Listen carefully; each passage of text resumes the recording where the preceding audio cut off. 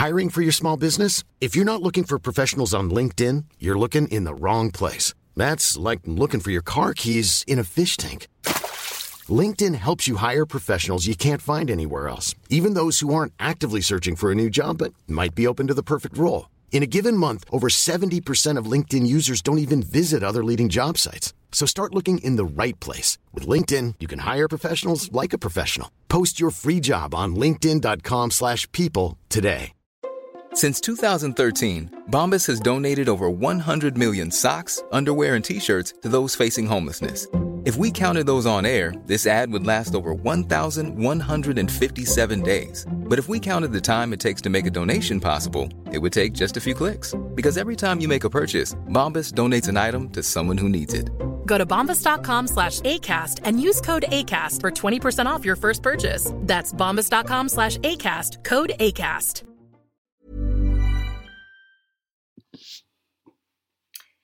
Hey everybody, I am excited to welcome you back. I hope that you're really enjoying the Tutor Summit so far. I hope you're really learning a lot. The next speaker is James Bolton, and he has a podcast called the Queens of England podcast. And I first found him almost 2 years ago now, and he was still pretty new. And I thought, I want to do something with him. And so I wrote to him. And since that time, he did a guest episode on my show about Henry VIII's mistresses. And then we did an episode together on Catherine of Aragon. And so I'm really excited that he's taking part in this. So I have to tell you my little caveat about the videos. When I recorded this, I don't know what was going on with my internet. I live in rural Spain, right? It's like every time it rains, the internet goes out. I don't understand it, but it's how it is. And so our internet was just not working. So I actually turned off my video. And so it's just him. And so I've added the questions and you'll see. But anyway, that's my caveat on the video. Like I said before, it's a learning experience, right? It's a learning experience. So hope you're having fun. James is amazing. And let me introduce you to James and the Queens of England. So too often when we think about the history of a country, we think about the kings and the lords, the castles and battles. Even when we consider rulers, we think about people like Elizabeth I and Victoria when we think of queens. But what about the queens who sat beside their husband, the queen's consort? The generations of women who held no formal power, but still wove an important strand in the tapestry of England. The Queens of England is an alternative history of England told through the lives of the women behind the throne. So I'm so excited now to bring in James Bolton and hear his story, his history, his quick tour of the wives of Henry VIII. Here we go.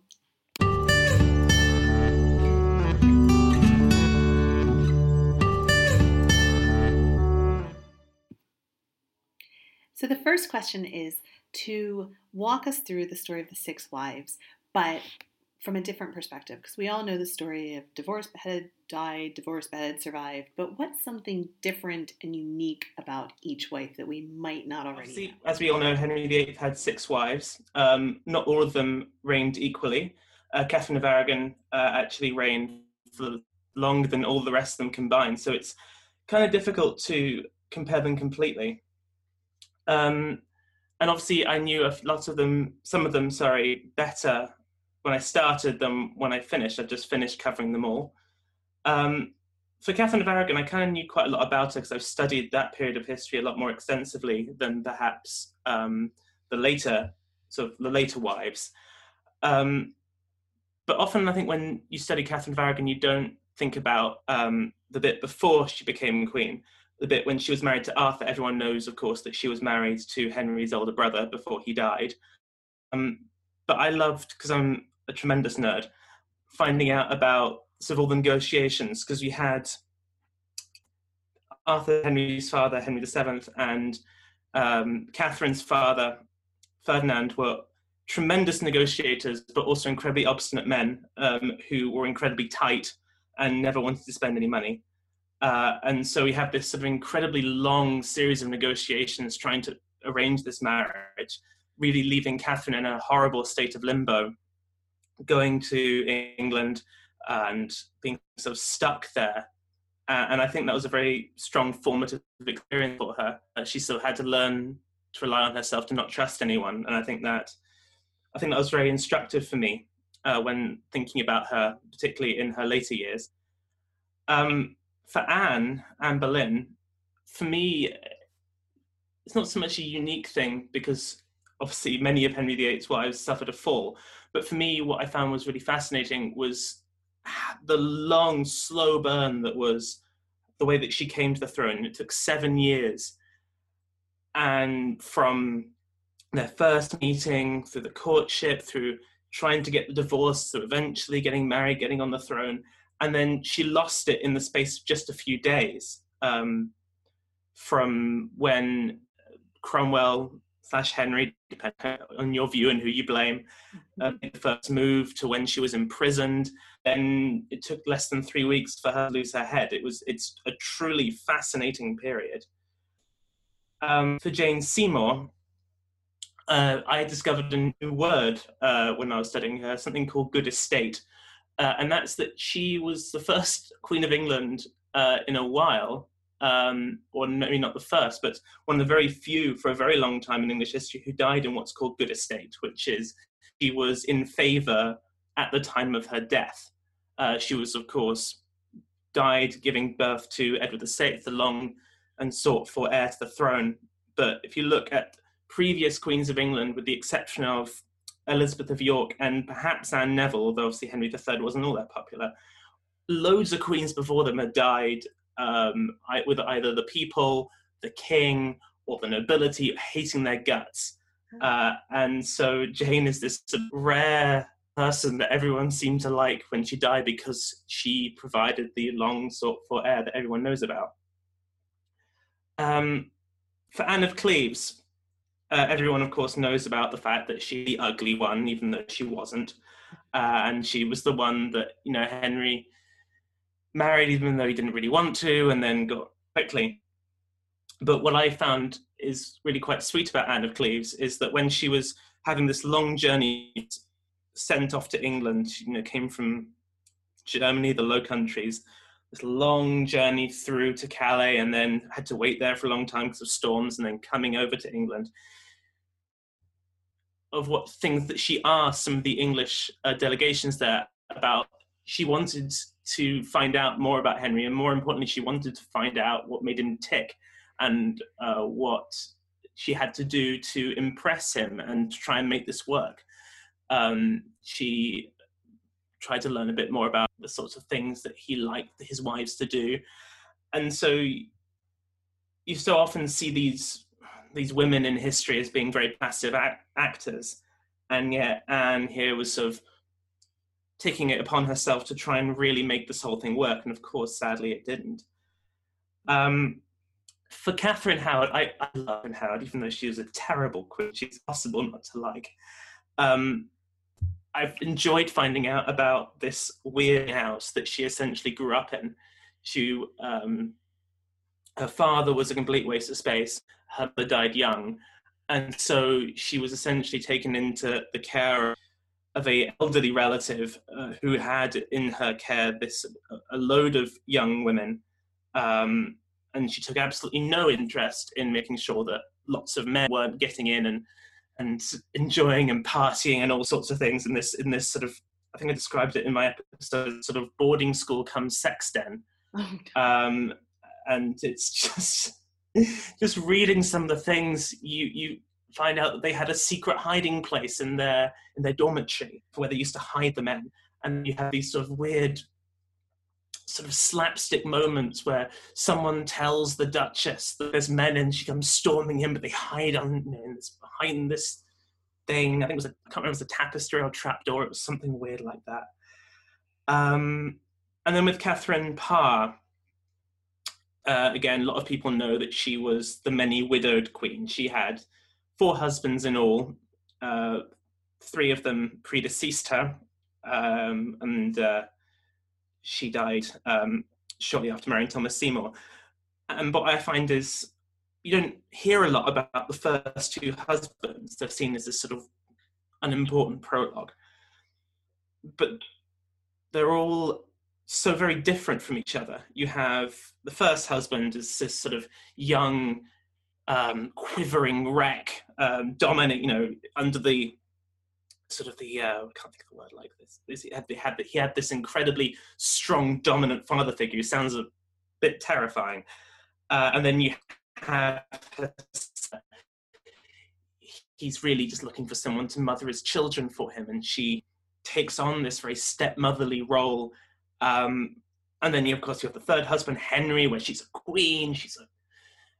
She's in the sort of forefront of the reform of the church and of Protestantism, all that sort of thing. She's got all this stuff going on, completely different from the quite provincial life that she had in her first two marriages. And then with the fourth husband, or you have, the three other matches were all for advance, not a lot of option really. They were chosen for her or forced into it by circumstances. And then she chose this fourth choice was very much for love, but she was actually treated well by her three other husbands, and her fourth husband, who she married for love, treated her very badly. Thomas Seymour is not a very nice man. So yeah, that's my things I learned from studying The Six Wives. So I've heard before Catherine of Aragon was described as the last medieval queen. And I'm curious whether you would agree with that, and if so, how? And if not, why? So maybe talk a little bit about this idea of what medieval queenship was and how that changed, not just with Anne Boleyn, because obviously that was very different, but even with later queens like Jane Seymour. So I'm interested in Well, that. the problem when trying to say that Catherine of Aragon is the last medieval queen is you have to then spend about 5 minutes describing what a medieval queen is before you can say whether she was the last of them. I'll give you a boring introduction to this, which is, of course, let's remember the Middle Ages is an artificial construct created by history up. The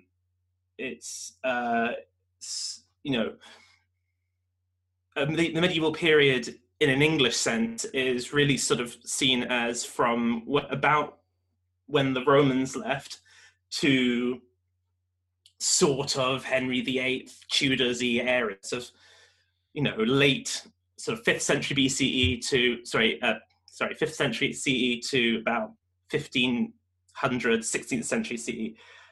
So you can still see Catherine, she's right on that dividing line, then maybe she was. But that's somewhat problematic because she's obviously far more similar to fellow queens, sort of to Anne Boleyn, the rest of the wives going into the Stuart queens, than she is to the wives of Alfred the Great, of even William the Conqueror. Going back to the sort of Saxon kings and queens. But that's not really what you're looking for. So let's sort of dig a little bit deeper. And I guess what's a more interesting question is she more similar to the queens that came before her? So we're looking at people like Elizabeth Woodville, Margaret of Anjou, going back to France, Anne of Bohemia, the Wars of the Roses era, and before that, because the Wars of the Roses are slightly tumultuous times, or is she more similar to people like Anne Boleyn, people like Jane Seymour going through to Anne of Denmark, Henrietta Maria, or the Stuarts? And I would say, in that sense, yes, she probably is the last medieval queen. But because she seems to imbue a lot of what I would call the classic medieval attributes, she isn't the last Catholic queen of England, because Jane Seymour was definitely a Catholic, Anne of Cleves was definitely a Catholic. Catherine Howard wasn't really religious as far as I can tell, but she was at least culturally Roman Catholic. Anne Boleyn, she wasn't Protestant. She was very much a reforming person, so whether you want to call her like a reformist Catholic or something else, say, but Catherine of Aragon isn't Catholic, but she lived in the last time when England was under the auspices, under papal authority. And so you see her doing things like giving lots of money to monasteries and that kind of infrastructure, which just didn't exist after the 1540s. she wasn't the last arranged foreign marriage either, and that's obviously something that is often very much associated with the Middle Ages. But I mean, that carried on right through to the 18th, arguably 20th century even. So you can't really say that. She wasn't the last regent either. Sometimes medieval queenship, these women who were often in situations would become the control the kingdom when the husband was away, because medieval kingship was very much this sort of family kinship group ruling. Monarchs weren't absolute monarchs like you get in the modern period. They tended to rule by consent, by domination of the nobility, but always with powerful warlord rather than something higher, really. And so that's why you can get queens ruling more in the Middle Ages, but we do get it afterwards. Catherine Parr did it. Mm-hmm. But you don't see all of ever again. She's like this complete medieval queen. She has conventional piety. The problem I've often had when the other wives of Henry VIII is, what is conventional piety in a post-break with Rome England? What does it look like? It looks completely different to what a medieval queen being conventionally pious was. You sort of think about, did they give lots of money to the church? Did they patronize monastery? Did they give alms to the poor? Did they look at things like local centers of learning? Catherine of Aragon did all of that, and that's a huge part of what queenship was. And yet you can't do that in a post-Catholic dominated country. Final thing is, everyone knows Anne Boleyn was executed, and she was the first English queen, certainly since the conquest, maybe ever. The Anglo-Saxon days are kind of dark. Every queen after Anne Boleyn, particularly in the set of Henry VIII, lived under this spectre of, there is a possibility that if things go wrong, if I don't do my job, if I don't show due diligence, if I don't stay on Henry's good books, I could lose my life. That spectre had never been there before. Queens had got into dread with their husbands. I mean, the perennial I've forgotten the word, Eleanor of Aquitaine is always the outlier throughout all of medieval queens, because she is a ruler in her own right. She's incredibly powerful. She rebelled against her husband, and she was just imprisoned. We have Elizabeth Woodville, who was imprisoned after her brother-in-law took the throne. You have other queens who rebel, and yet they're still kept alive, because killing a queen, killing a woman, was seen as something you didn't do. It was unchivalric. It was not the done thing. And yet Anne Boleyn was executed, and everyone else had to live under spectre. And Catherine of Aragon didn't have that. In summary, it's somewhat difficult to call the last medieval queen definitively, because the question is fraught with definitional problems. But yes, I would say she is the last medieval queen. So one of the kind of stereotypes of Catherine of Aragon is that what we know of her is just based around her fertility. Like, it's her inability to have a son. There's so much more to her than that. She was such an intelligent woman. I'm curious, what else is there? What do you think of when you think of Catherine of Aragon? What else should we be thinking of when we think of her? Yeah, it's so frustrating when you study these queens and everyone loves to take their own agency away. You sort of see them as these sort of people who had things done to them. And it's understandable, because they didn't have a huge amount of power. A lot of the power that they did have was at the behest of the husband, and a lot of things that did happen to them, they didn't have a huge amount of control over. But looking at Catherine of Aragon, she's possibly the best example of that, because I describe her as pretty much the perfect queen, certainly perfect queen in a medieval sense. She she came from a good family. She brought a good dowry. She brought a foreign alliance. She was a great moral example. She was very popular. And yet the one thing that she had to do, admittedly the most important thing she had to do, she has no control over. It's not like, it wasn't for lack of trying. She wasn't one of those queens that, because of their religiousness, thought that having sex with your husband to try and procreate was a bit. Mm-hmm. She had many, many pregnancies and many, must have been traumatic miscarriages, and she kept going. And she had very late. It wasn't for lack of trying. Too. Like she carried to term several times and still lost the child. It wasn't just early. Yeah. Anyway, go on. Yes. But for me, what I like to think of her, Catherine Vargan, for me, is incredibly frustrating because she was incredibly. I called her obstinate. Well, I actually quoted someone else calling her obstinate. She was incredibly obstinate to the point where she actually made things a lot harder for herself. But she's incredibly tenacious, and she didn't change her mind. She never gave in. She was incredibly courageous for standing up for herself, for standing up for her daughter Mary. And I like to think of her in that sense, particularly as it's a more interesting way of looking at her, because we'll go on to talk about Anne of Cleves, but she did the completely different thing to what Anne of Cleves did when she was Henry wanted a divorce. Anne of Cleves essentially gave her what she wanted, what Henry wanted. She took the deal. Catherine didn't. She fought him every step of the way. And what's brilliant when studying him is she beat him every single time. Every time he sent nobles over, she just wiped the floor with her. She came in and, again, absolutely won the show. But every time she won, she lost, because every time she did that, she had a little bit more of her dowry, a little bit more of privilege, a little bit more money, a little more household taken away. So, yeah, it's not always good to stand up to the king. But I prefer to think of her in that sense as someone who took decisions, who did things. Mm-hmm. I also like to think of her as a stateswoman.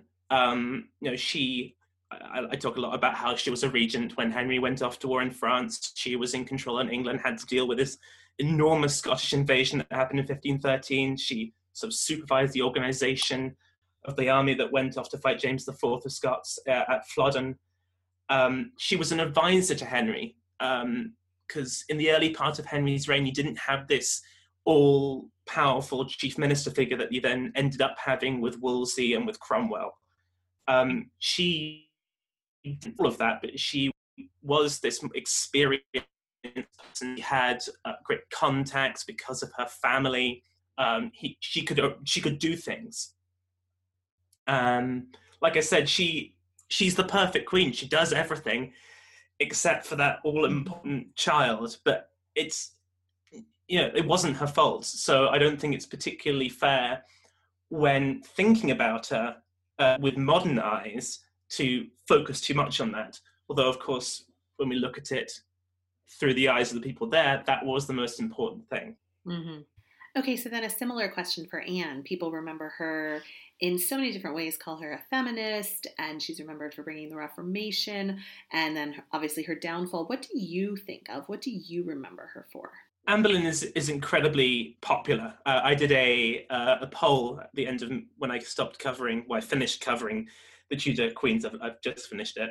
And she won with 48% of the vote, and no one else even came close.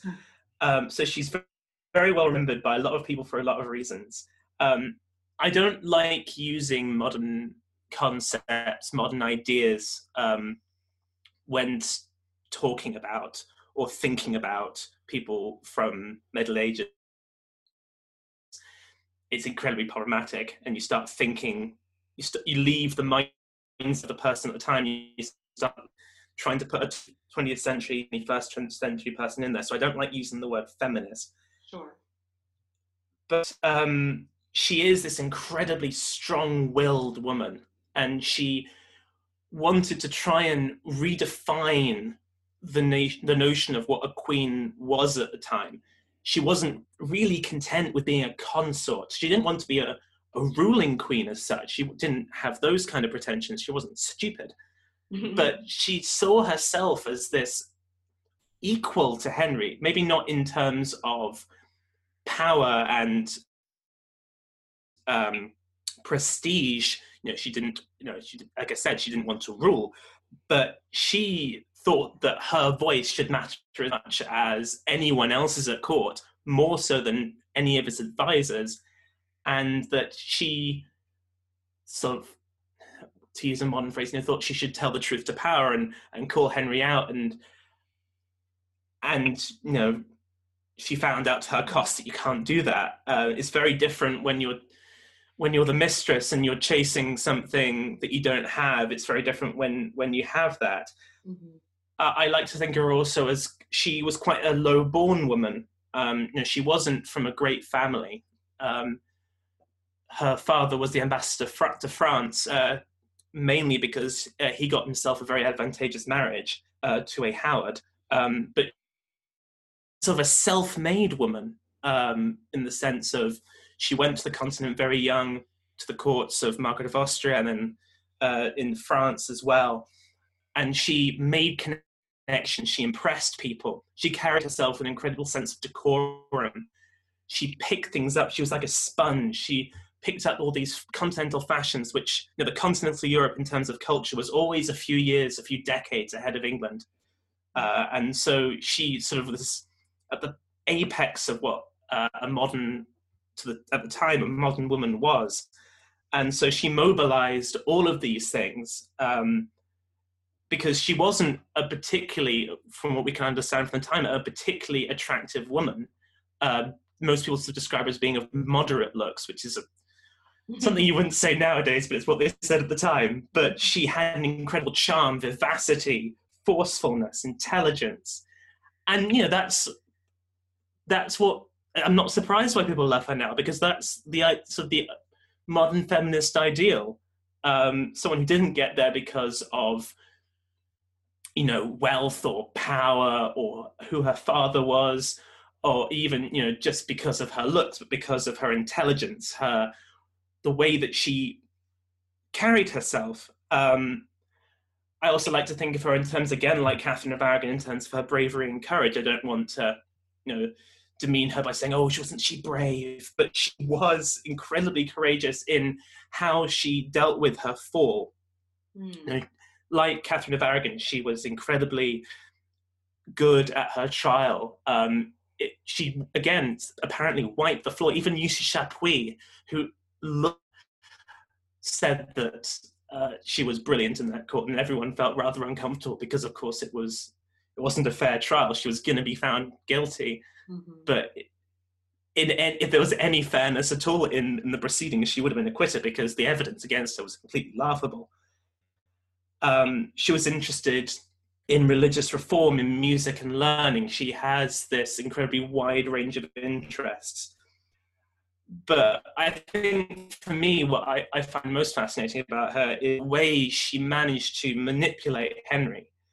How she managed, not just when she was on the chase, but when she was queen. Like I said, she fell. Lots of people sort of think that as soon as she gave birth to Elizabeth, that was it. As soon as it became clear she wasn't going to give a son, she was done.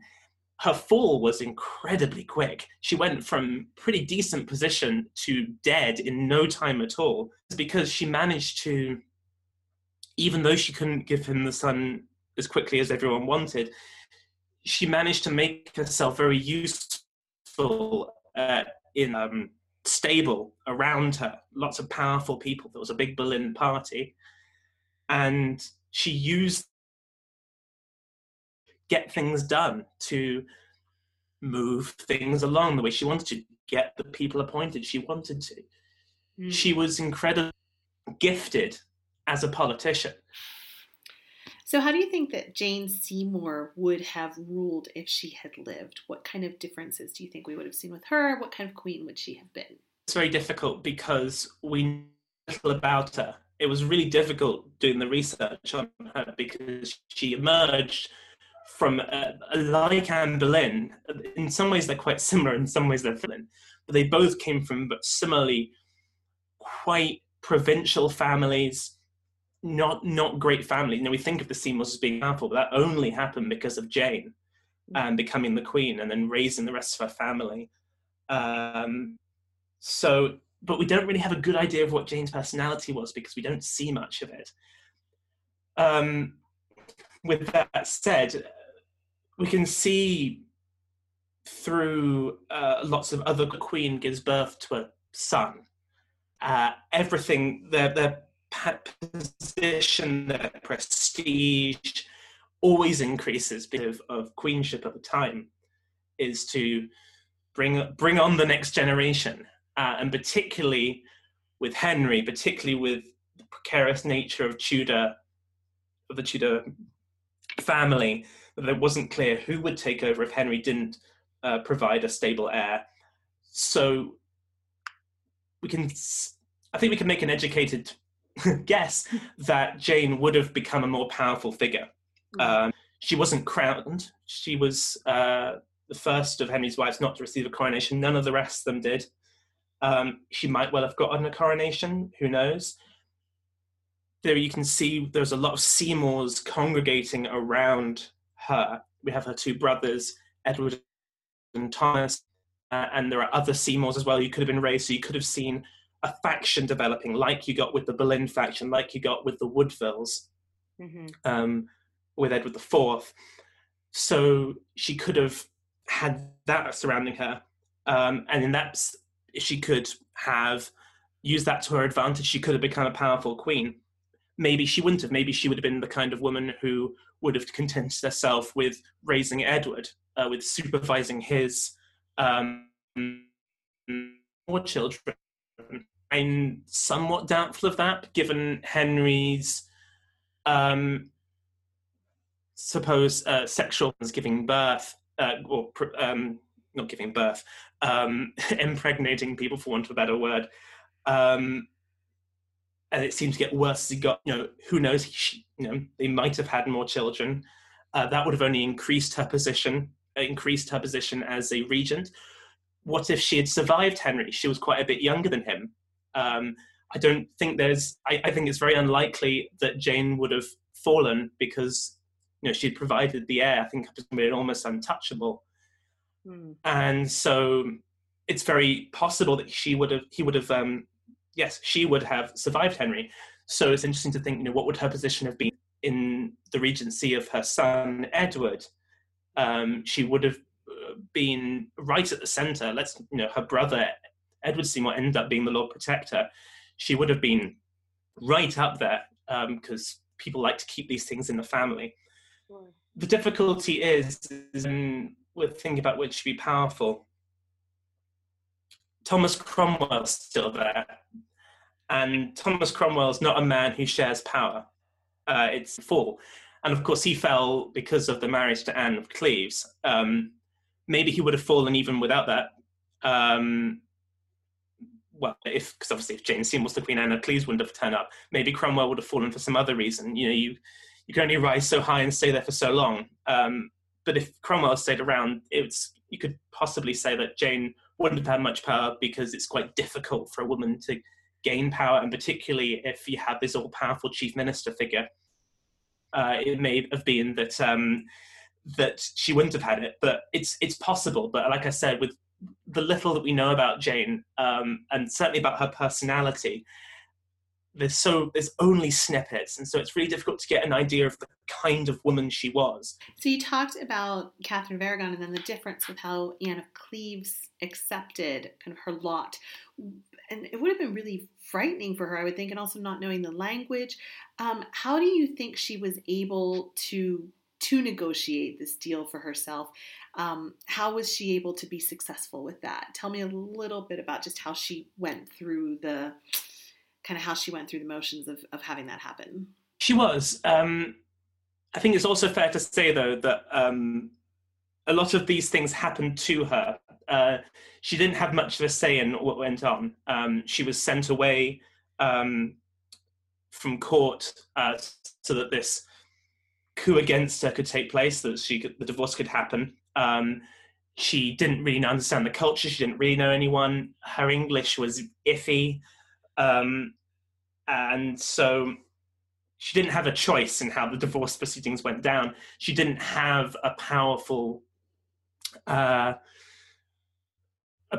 figure like Catherine of Aragon did. So if you're being uncharitable, you could say, well, she didn't really have any choice in how she handled it. It just happened. Sure. But she did play her hand well, and she played it well all the way through. Yes, it was she did the sensible thing, possibly one could argue the obvious thing. Mm-hmm. Catherine did the obvious thing, though, and look what happened. She recognized the situation, and she, like I said, she took the deal when the going was good. She could have fought it. She could have said, no, I'm from a good family. Don't deserve to be treated this way. She could have easily done that and tried to sort of win Henry back in that sense, and that wouldn't have gone well. And we sort of saw with Catherine of Aragon, the deals that she was being offered got steadily worse over time as Henry got more and more angry, more and more frustrated. And that likely would have happened with Anne of Cleves as well. She wasn't going to win this. There's no situation in which Anne of Cleves and Henry suddenly made up and they lived happily ever after. You know, she was going to be ditched. And so she recognized that situation. But I think the way that she really did well are in the later periods. She didn't force herself on the court. She didn't try and throw her weight around. She clearly thought herself to be the rightful queen throughout the rest of her life, or at least certainly the rest of Henry's life. She didn't think that what happened was right, but she also knew that she wasn't going to get there by being an obstinate woman like Catherine did. She never gave up on trying to become queen again. When Catherine Howard fell, she put up a big fight to try and become queen again, and by all accounts she was absolutely. Catherine Parr became queen.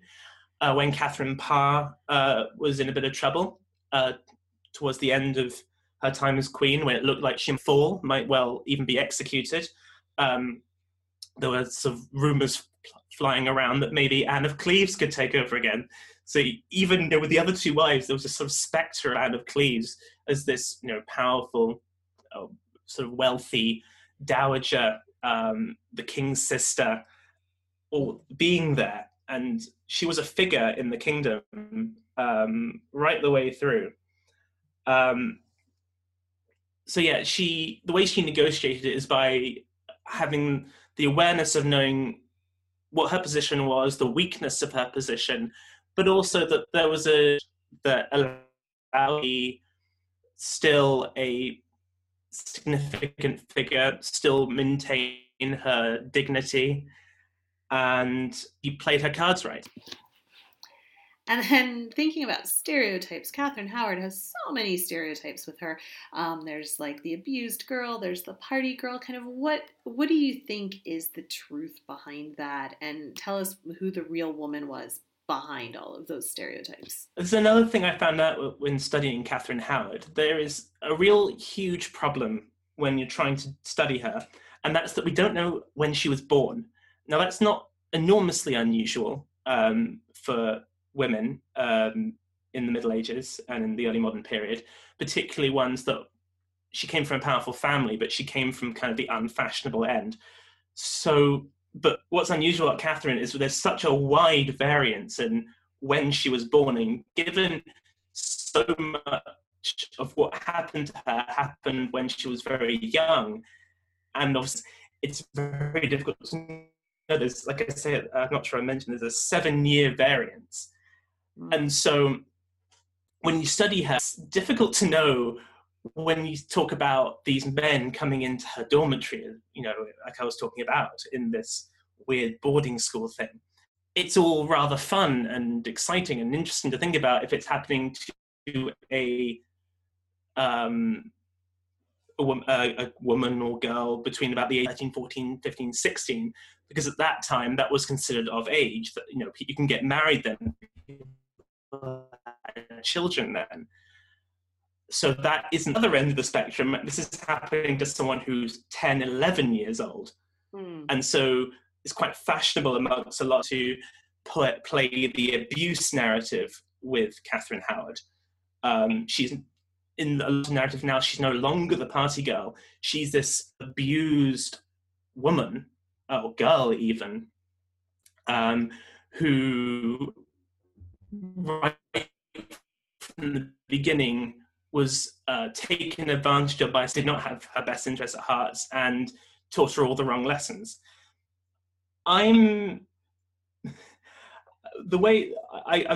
Annoyingly, I don't have the book anymore, which sort of persuaded me vaguely of how old she was. The date that I found most plausible of her birth was about 1522, 1523. This means that when she met the man number one, a man called Henry Mannix, who was a music teacher, she was about 13, 14, and he was about 19. So I think the abuse narrative isn't quite right. Particularly, as I say, I don't like denying people their agency. And from everything that we can tell with Catherine, she was in control of these relationships. All these men seem all the men in her life seem utterly besotted by her. She seems this incredibly vivacious, lively girl and woman. So I don't play into the abuse narrative. The party girl narrative I do buy into a little bit, but I think that's really the fault of her upbringing. She was incredibly let down by every single person in her life who had some sort of position of authority over, who had some sort of parental idea. Her father was, like I said, an absolute waste of space. He was terrible. He kept getting decent marriages and spending all the money. He was a gambler. He was always in debt. He basically abandoned the family to try to get jobs on the continent to try and earn some money. So Catherine was put in this finishing school, boarding school, whatever you want to call it. And I think it was her grandmother, Agnes Howard, who was in charge. And her job was to mold these girls, these young women, into courtly and stately and dignified and morally upright women. We see this with a lot of the other queens. You seem to have this figure in her life. Usually it's a mother or maybe some other guardian who imbues them with the sense of how to carry yourself, how you acted in when you were a grown-up, when you were at court. Catherine Howard learned none of these lessons. The supervision was incredibly lax. If anything, Agnes Howard was told many, many times about what was going on. It was happening under her nose. Everyone knew. And yet she made only cursory attempts to try and do anything about it. When Catherine Howard finally left there, having already had sex for the first time, we're not married, very bad idea in the Middle Ages. And she'd had these flings. She'd learned all the wrong lessons about how you could act, and because she'd never been taught anything different. Then she was sort of thrown into court, attempting, basically, a lot of people seem to be throwing her at Henry to try and grow the position of the Howard clan at court. None of them did any due diligence.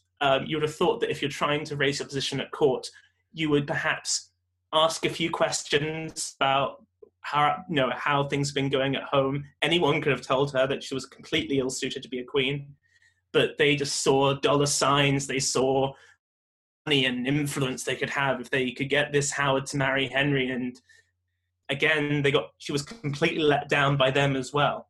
And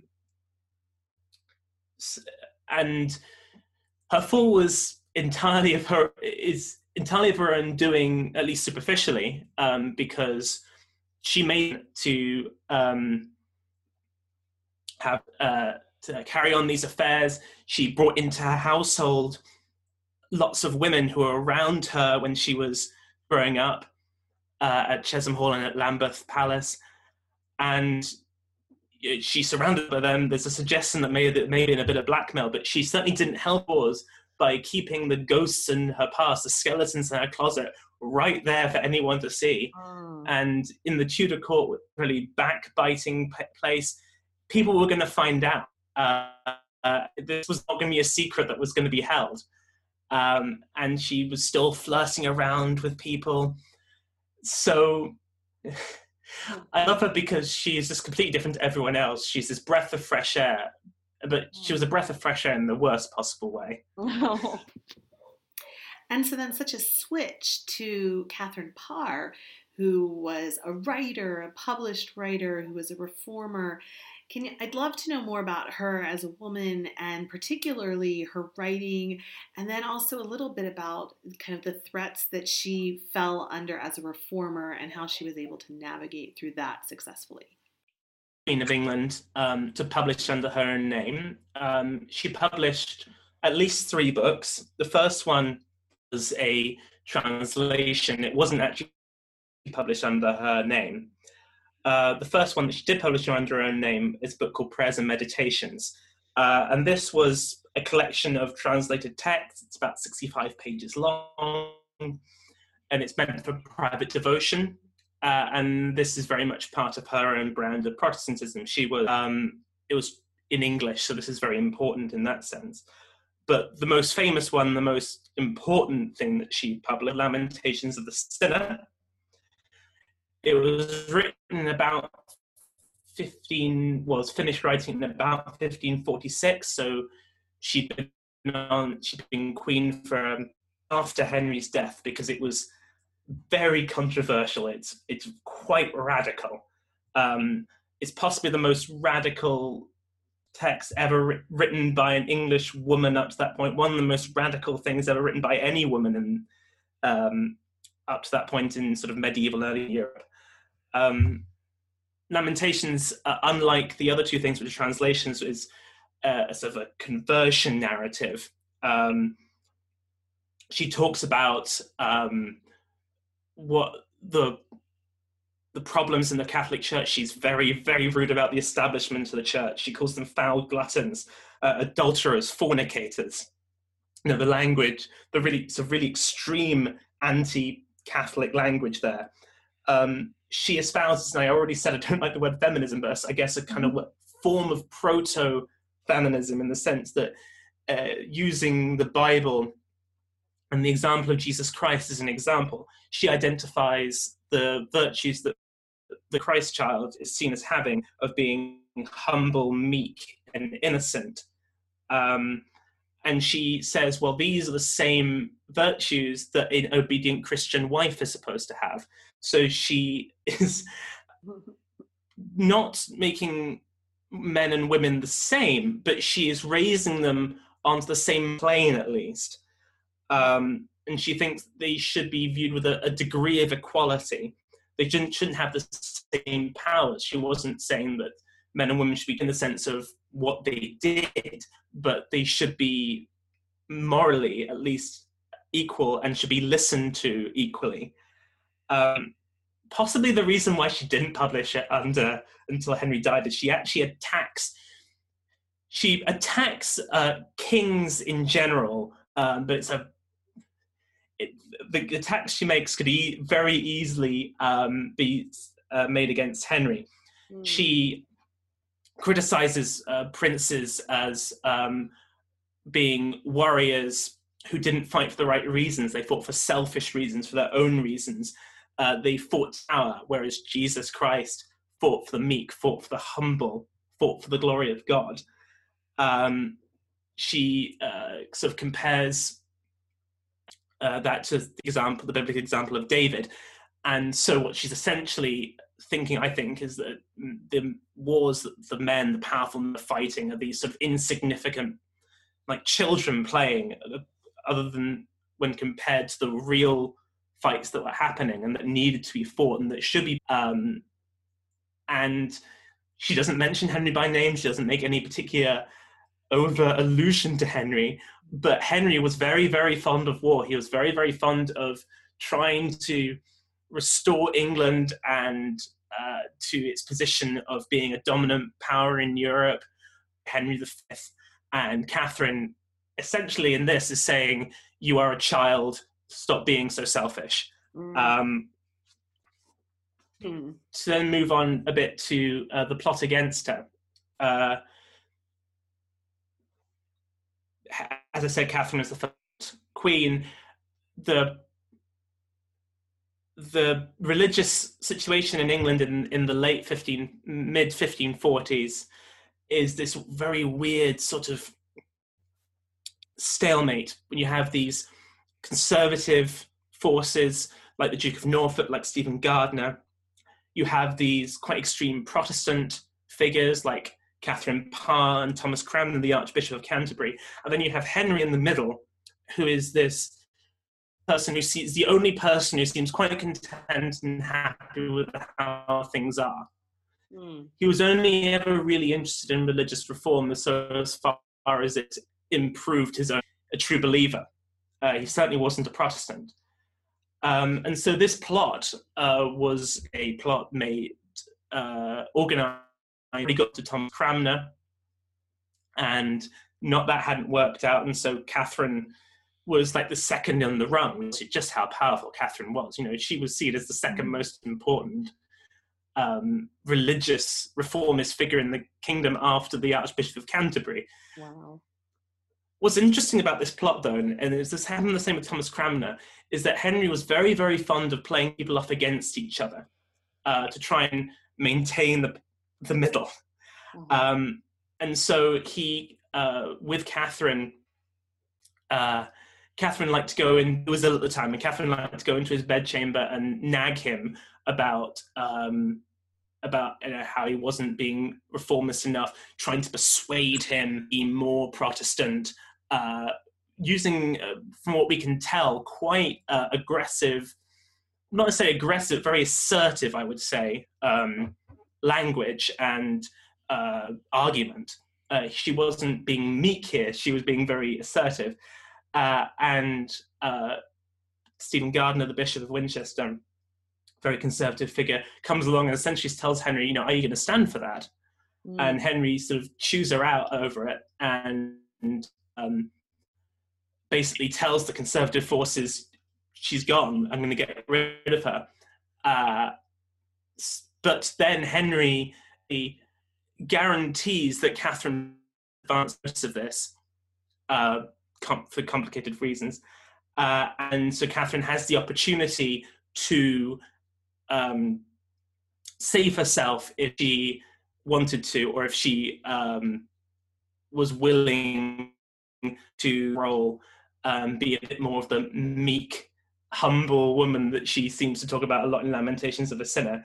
And she does do that. As soon as she got that Henry is meaning to have her arrested after what we can tell from the sources, a panic attack, she makes sure she hides all of the kind of Protestant books she has, all the ones that could be considered problematic.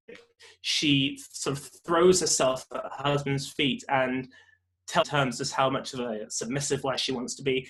She gives excuses as to her behavior. She talks about how she only wants to learn from the great Henry VIII about what a true Christian should be in this time. She didn't believe in any of this. She didn't have any choice, but she did what had to be done. She was kind of set up for this by Henry. Thomas Cranmer, same thing happened to Thomas Cranmer a little bit before. And so, again, the way for her was set out for her, but she played her cards right. She played the position. She had the awareness to make sure that she did everything right. And there's a very amusing story of Henry and Catherine walking through a garden and the Conservatives turning up to arrest, but Henry had given her that position, permission and that order, and he absolutely yells them, tells them to go home. And then Catherine's just sort of pretty and very smug. So I think, again, she's a bit like Anne of Cleves in the sense that the way was made for her. The way to salvation wasn't a particularly circuitous one. It was one that was a thing she had to do. She had to give in. She had to be submissive. Catherine Parr was not a submissive woman by trait. It wasn't a very easy thing for her. The things that she said to Henry to save her own life were things that she did not believe in. But again, she knew what to do. She did it. And then my kind of final question is about their relationships with Mary, particularly because she would have been an adult for most of these queens.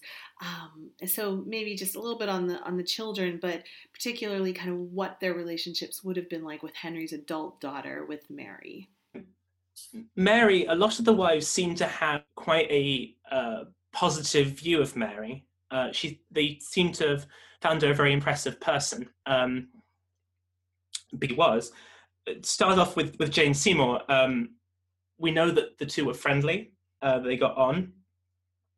What we can, I think, that these were two people who had a lot of pressures coming in. The Tudor court is an incredibly fractious, stabby, backstabby sort of place, and I think they got on essentially because they didn't have real interest between them in whether they got on or whether they were enemies. And so they kind of just got on because they could be themselves around. Wasn't using Mary and Mary wasn't using Jane. And we know that they got on quite well because Eustace Chapuis, the imperial ambassador, who was Charles V, the emperor, was Mary's cousin. So always very keen to tell Charles who is on their side and who is against them. And he has some very nice things to say about Jane once she becomes queen. With Anne of Cleves, religion, I don't think, was a hugely important thing here. They seem to have treated each other with respect. They were both kind of... They've gone through a very similar thing with... when it came to Mary was she was the symbol of the failed marriage.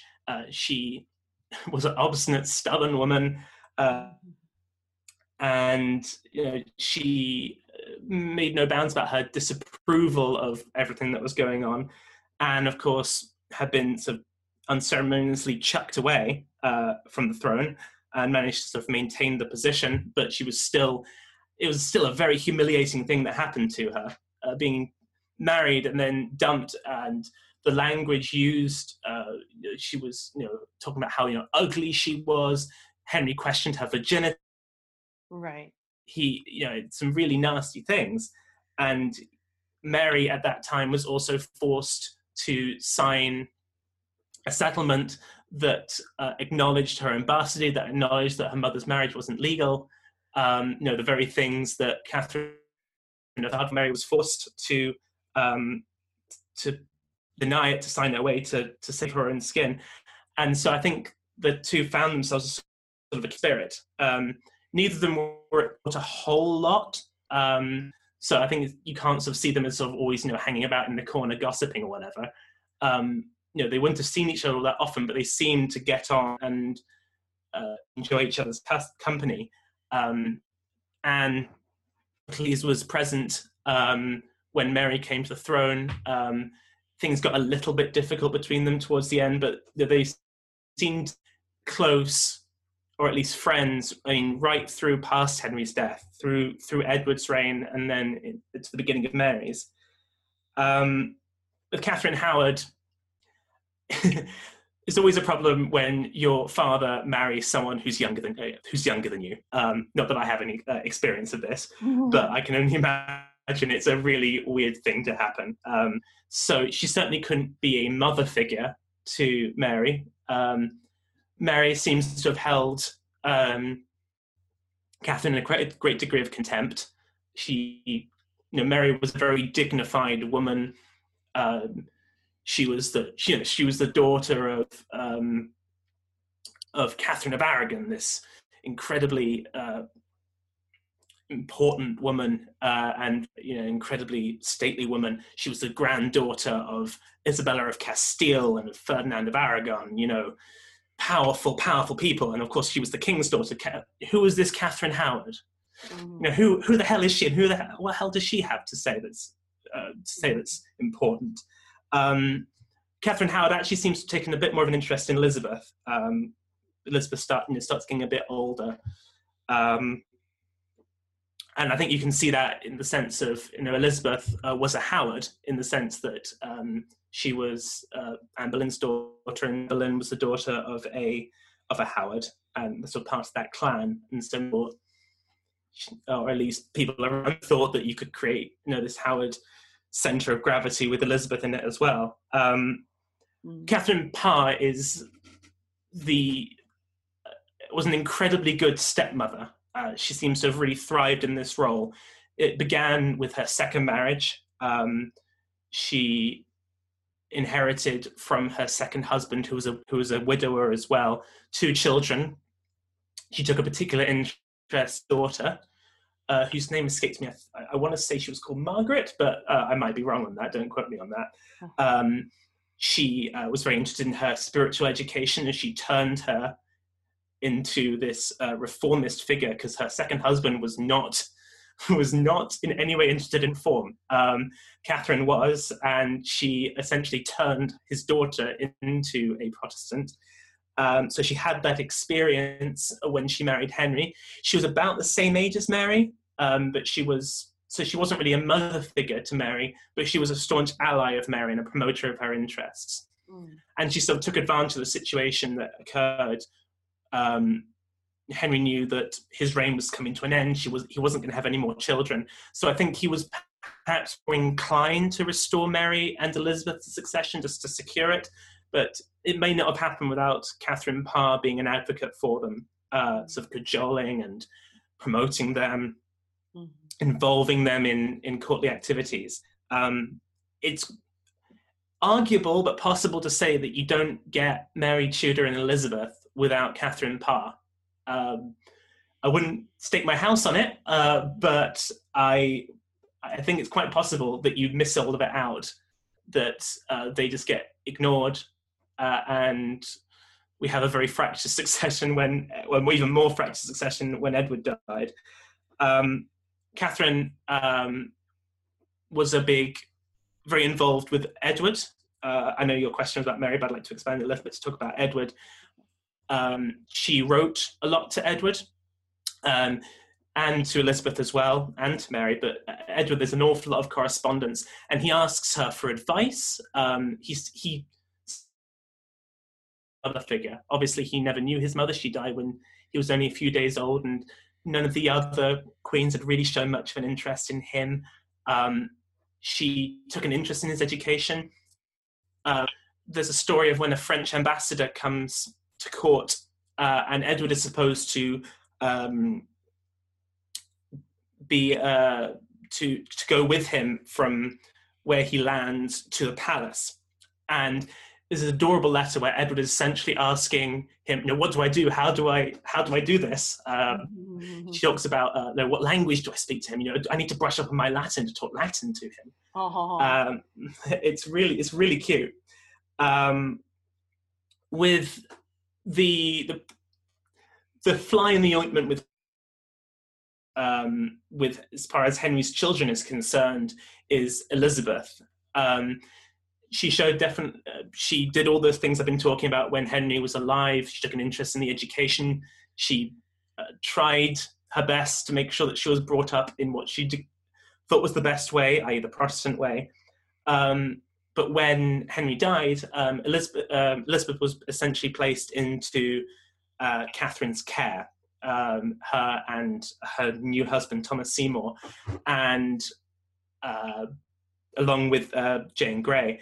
And there are some quite famous and quite disturbing stories of what happened when Elizabeth was in Catherine's care, because her husband, Thomas, engaged in some incredibly inappropriate activity in terms of essentially grooming Elizabeth.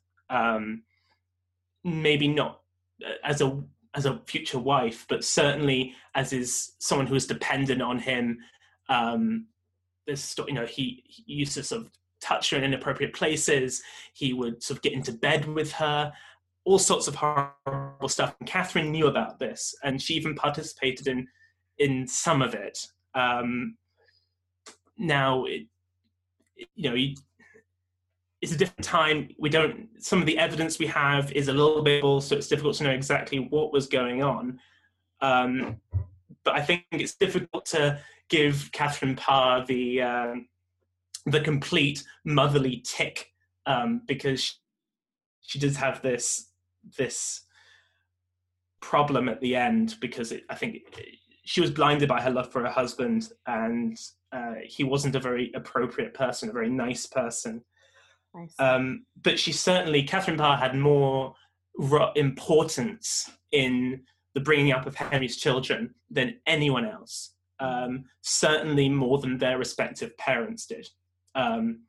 Certainly once their respective parents are taken out of the equation, because obviously with Mary Tudor, her mother was the most important figure, but she lived with her mother alive for a very long time. And then finally, before we let you go, how can people find out more about you? How can they support you? Do you have any plugs for anything? Tell us more about where we can find out more about you and about the show and about how we can support you. I did the Queens of England podcast just over 2 years ago now. Started with Matilda of Flanders, the wife of William the Conqueror, and I've been taking each one in turn all the way through. Last week, I wrapped the last of Henry's wives. The last episode on that does an awful lot with the stuff I was just talking about with Catherine Parr. Today, I'm the first in a sort of series of supplementals, because I'm not going to be covering, even though it's called the Queens of England, I'm not going to be covering Mary and Elizabeth, because they ruled, and I'm more interested in the sorts. But I'm going to be talking about Philip of Spain, Mary Tudor's husband. So that's probably the next episode that will pop up in your feeds if you did want to subscribe. I'm going to be going right through to the end of the Stuarts. So there's lots still to come.